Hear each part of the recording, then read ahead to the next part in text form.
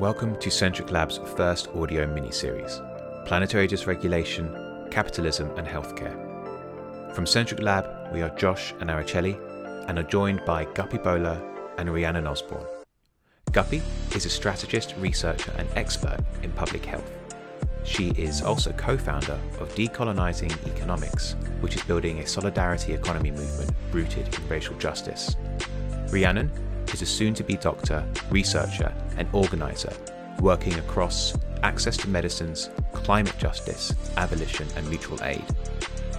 The intention of this audio project is to discuss the links between systems and imaginations rooted in supremacy, the dysregulation of planetary systems, and the poor health outcomes being experienced by peoples who are racialised and minoritised. We also aim to dismantle the individualised health narrative propagated by Western medicine, as it has been used to blame people for their poor health, which helps propagate health injustice. As we go through the audio story, we'll be using certain linguistic baselines. First, nature and all living beings are referred to in a plural form, as we are all ecosystems. We are all plural. The second is the use of the letter S at the end of words such as knowledges, is to signify that indigeneity is not a monolith and holds mutual cultures and multiple cultures, thoughts and knowledges. It also is inclusive of non-human knowledges. This mini-series is across 4 episodes. In episode 1, we focused on definitions within the topic. In this second episode, we will be providing an introduction to the epistemologies of supremacy and how health became individualized. Episode 3 explores how capital systems affect healthcare systems and the erasure of indigenous healing imaginations.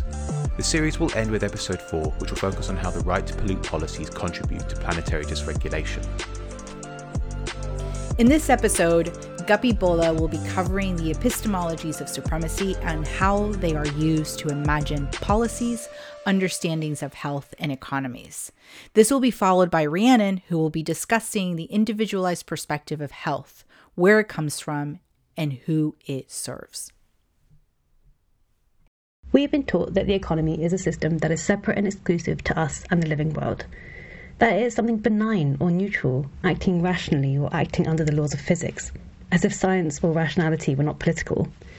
Of course, this system is not neutral, especially when it relies on the exploitation of bodies and extraction of nature in order to succeed. To understand what kind of healthcare is needed to halt and transform planetary dysregulation and ill health, we must first begin at the root of the system and the vision that surrounds it. This vision, also known as extractivism, enforces a misunderstanding. Life, which is sacred, is actually cheap and valuable only in service to the economy. What matters and what being means are not ongoing questions, but simply equations. We can use the extractive economy as a synonym for what Bell Hooks refers to as a white supremacist, imperialist, capitalist patriarchy. This is how we can understand the building blocks of the extractive economy that maintains the system's signature dish: avoidable and unfair ill health, lifetime disease, and early death. The building blocks of the extractive economy function by placing a value on our bodies and all other living beings. As Nim Ralph, trans climate justice activist and organizer, writes, there are real parallels in the ways that humans extract from the planet and create borders and control to police populations in service of profit, and the way that humans extract what they need from the bodies of people and create borders between bodies and control us in the service of profit. Many of the ways we understand and categorize people in the modern world were constructed explicitly by Northern Europeans in order to justify their project of global dominance and wealth accumulation. They needed a workforce to deliver that expansion and extraction from the planet, and there were certain types of bodies that were deemed useful or not useful in that conquest. The colonizers assigned value to different human life to morally justify to themselves the degradation and dehumanization of different peoples in pursuit of personal wealth. The key function of that dehumanization was to reduce people to bodies, and to reduce bodies to vessels of labor or tools of production. Black bodies were enslaved to provide free and forced labor to expand the extraction of resources for Europe, whilst disabled people were deemed unfit as they couldn't produce labour needed in an industrial workforce. LGBTQ plus people were deemed immoral because they weren't able to reproduce for the workforce that was needed for industrial expansion. And so to begin dismantling and rebuilding a system for equity and health justice, we must begin to interrogate the stories that have been fed to us and that we keep telling ourselves in order to make sense of the injustice of sickness. We refer to this worldview as the colonial mindset, as shared in Movement Generation's strategy framework for a just transition. In our pursuit of economic justice, it is not enough to campaign for divestment from fossil fuel companies, investment in electric transport systems, or greater access to healthcare provision. Instead, we must understand that the solutions to ill health begin by challenging the cognitive models that drive the extractive economy around us, between us, and within us. Even the way we unpack the word economy has its own roots in whiteness. Eco and nomi derive from the Greek words oikos for home and nomi for management. Or in other words, the economy is the way in which we manage the resources in our home. Immediately, we take our relationships of nature and ourselves as something to be managed, challenging the concepts of indigenous knowledges around relational being and the land as teacher. There is, of course, some very practical and well-documented evidence on the methods that colonizers use to control land, resources and people in order to feed the capitalist machinery. For Britain alone, this looked like the use of military rape, murder and incarceration of 90% of the indigenous populations, the transportation of 3.1 million enslaved peoples from Africa to the Americas, the transportation of 2 million indentured labourers from India to 19 island colonies, the death of 2 million enslaved people who were thrown from ships, the control and subjugation of 412 million people, that was 23% of the world's population in 1913. As Nim's writings reflect, ideas around the other were necessary in order to justify levels of violence, subjugation and manipulation to traditional ways of being. Through establishing this Western hegemony of knowledge production, colonizers were able to exert force and convince Europeans that wealth and resources were fairly acquired and legitimately accumulated.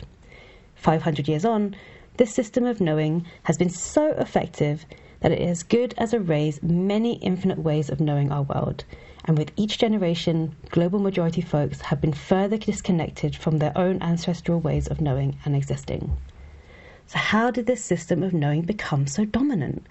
Quite simply, through two strategies. First, the eradication and ongoing devaluation of indigenous land-led knowledge systems, and second, through the investment and support of pseudoscience of eugenics, formed and organised by white Europeans. Eugenics is the pursuit and political practice of creating better humans through breeding, supporting the idea that there is a superior race of people. It was the knowledge framework that determined the values of marginalised bodies based on the social constructs of race, gender, class and disability. Eugenics deployed the language of science to naturalise cultural ableism, racism and homophobia as scientifically valid and politically viable, and to normalise the idea that it was the individual person's bodies that led to their experience of inequality and not the system around them. Britain and European settlers in America were world-class leaders in fueling this system of thinking, establishing eugenic practices across various colonised territories, and utilising the wealth amassed through colonial exploitation to fund eminent positions in educational institutions and think tanks that led to the direct influence to economic policies through the 19th century and into today. Eugenics deployed the language of normal to cultivate the idea that white superiority and discipline of people into particular appearances and ways of living in order to become the most advanced civilization on Earth. These ideas were used to justify very public and problematic statements such as the following from Margaret Sanger, author of The Pivot of Civilization and one of the leading figures in the eugenics movement. Every single case of inherited defect, every malformed child, every congenitally tainted human being brought into this world is of infinite importance to that poor individual, but it is scarcely less important to the rest of us and to all of our children who must pay in one way or another for these biological or racial mistakes. Such ideas are not issues of the past. They lingered and transformed as a normative way to perceive and practice illness and healthcare. For example, biological determinism, the idea that human behaviour is directly controlled by our genes or our physiology and is no consideration of the social or environmental factors that influence them. It is central focus of today's public health measures that seek to nudge individuals into better behaviours rather than considering how powerless they are in influencing the drivers of ill health around them. Or dysgenesis, which was a name given to classify poverty as a hereditary condition and was used to rationalise distribution of wealth as a result of biological fitness. And this can be seen consistently through the stripping back of social support to working class communities and the demonisation of working class communities. Adding to this is the ways in which social systems of education and healthcare mirrored the practice of colonial violence. During the 18th and 19th century, hospitals were integral sites of controlling black people. Colonisers also argued that black people were immune to pain and disease. Medical research was used to prove that slavery was biologically necessary and that black people were not capable of self-governance, whilst traditional healing practices, such as Obeah from the West Indies, were criminalised and dismissed as practices of the dark arts responsible for illness and on the plantations. Similarly, native children were systematically removed from their tribes, detaching them from their cultures and languages, and assimilating them as workers in residential schools, making them therefore contributors to the capitalist machinery. What this also did was transform the spiritual being of indigenous communities through the detachment of the land and converted spirituality in an organised religion that expressed the same power dynamics of white superiority and patriarchy. This has also played out in the way that we have become distinct from nature, created hierarchies between humans and other living beings, and disrupted the idea that, as Eduardo Galeano notes, the right of human beings and the rights of nature are two of the same dignity. So in order for us to truly understand sickness and the social drivers of ill health, we cannot look to just the social conditions in which people live and grow. We must think deeply about the wisdom that can emerge when we connect to our existence outside of whiteness and the power we build when we train ourselves to question the notions and judgments of others. Which is why, for the rest of the series, I invite you to think of the words of Arundhati Roy. Our strategy should not be to confront the empire, but to lay siege to it, to deprive it of oxygen with our stubbornness, our joy, our brilliance, our sheer relentlessness, and our ability to tell our own stories, stories that are different from the ones that we are being brainwashed to believe.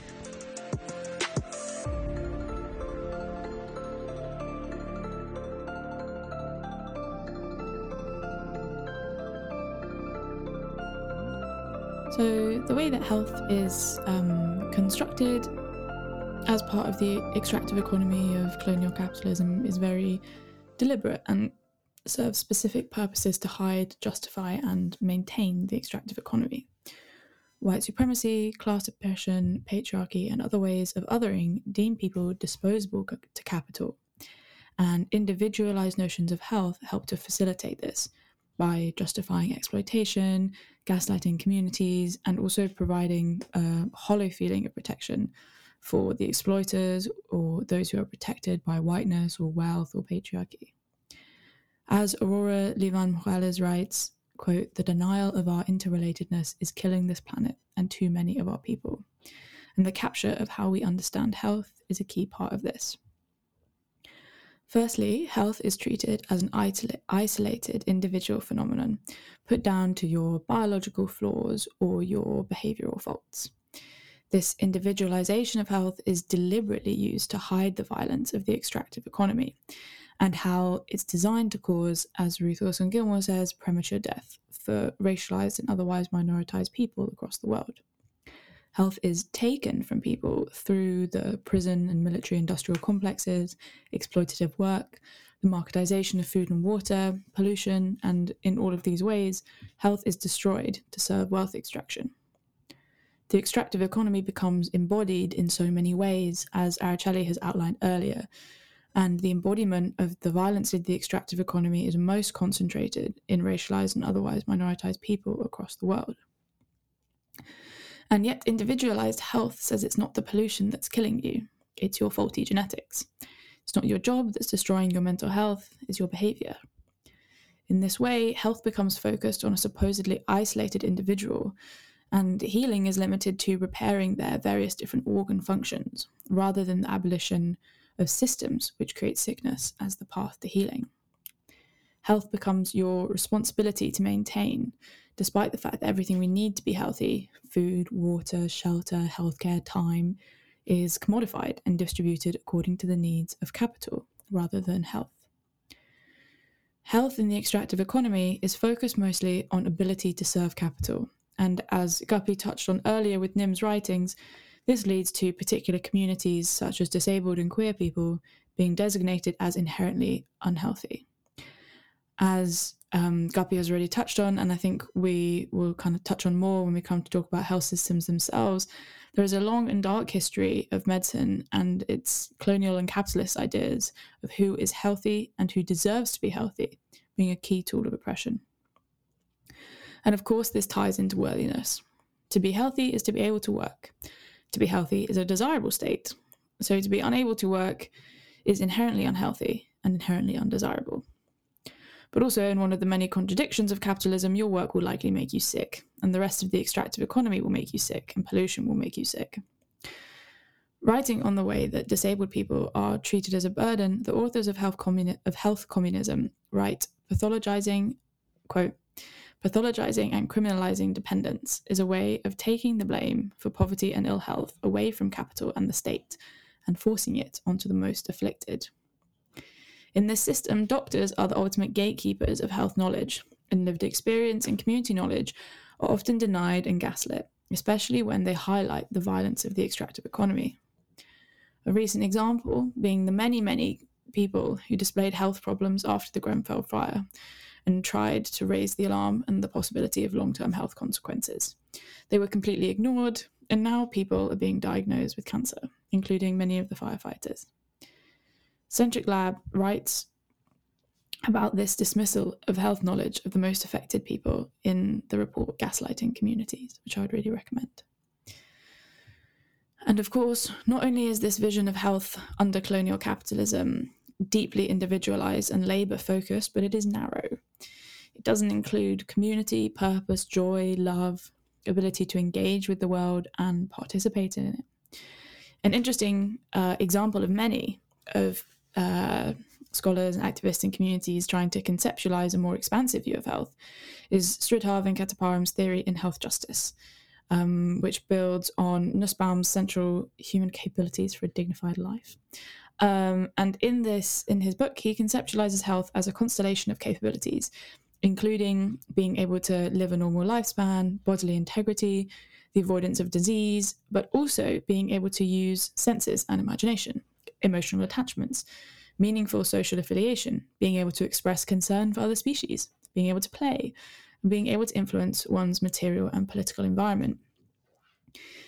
Other communities, such as the Quiché indigenous community of the Ecuadorian Amazon, conceptualize well-being as completely interconnected and relational through the philosophy of Sumac Causé.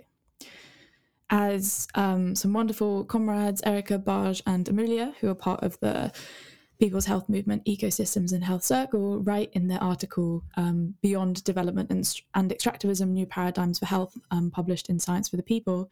They write, quote, "Health in a capitalist society is a product of individual action, submission to the medical industrial complex, subsumption of people into the agribusiness-dominated food system, and the pathologization of the physiological processes of birth and aging.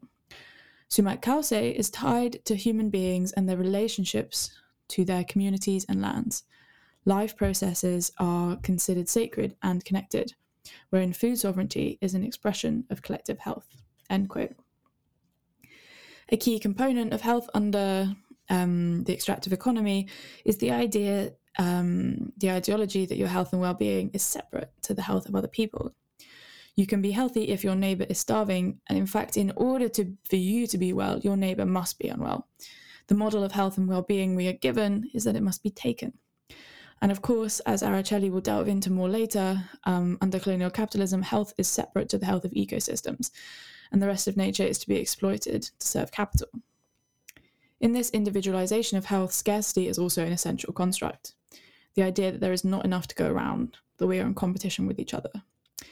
Capital must trick us into thinking that everything, including the foundations of health and life, is scarce, when actually it's abundant but stolen.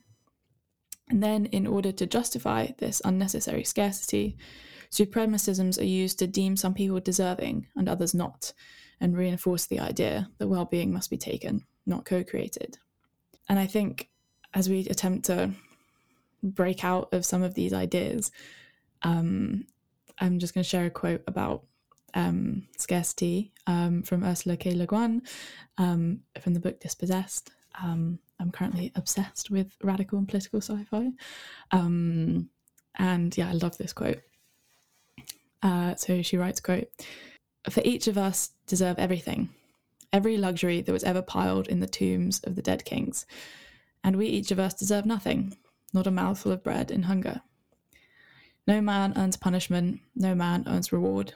Free your mind of the idea of deserving, the idea of earning, and you'll begin to be able to think." End quote. Françoise Verger talks about how, in the Western mind, the ideal white male healthy worker is only possible through hundreds of bodies made unwell as they are exploited for the extractive economy, like the racialized women who clean his office, the people facing violence and dispossession from the mining companies who provide the infrastructure to his office, and the underpaid farmers whose bodies are polluted harvesting the food to feed the workers of the office. She writes in her book, A Decolonial Feminism, that, quote, "An extractive economy which wears out racialized bodies depletes the strength of certain individuals designated by capital and the state as fit to be used up, to become victims of illnesses, debilitations, and disabilities. Wear and tear on the body is inseparable from an economy which divides bodies between those who have a right to good health and to relax, and those whose health does not matter and who do not have the right to rest." End quote. To me, this conception of the extractive economy as a sacrifice of some bodies relates powerfully to something a community leader said in the film Powerlands about indigenous resistance to extractive industries, which was, quote, "We live in darkness so that others can live in light." End quote. In this way, an extractive economy is designed to suck the life force out of people and ecosystems, relying on systems of oppression and serving capital. It's designed to do this in as many ways as possible and is completely incompatible with health and healing. It relies on white supremacy, patriarchy, ableism, and class oppression to designate the vast majority of the world as disposable to capital, as extractable. And of course, in the end, nobody in the system is truly well, and nearly everybody becomes disposable.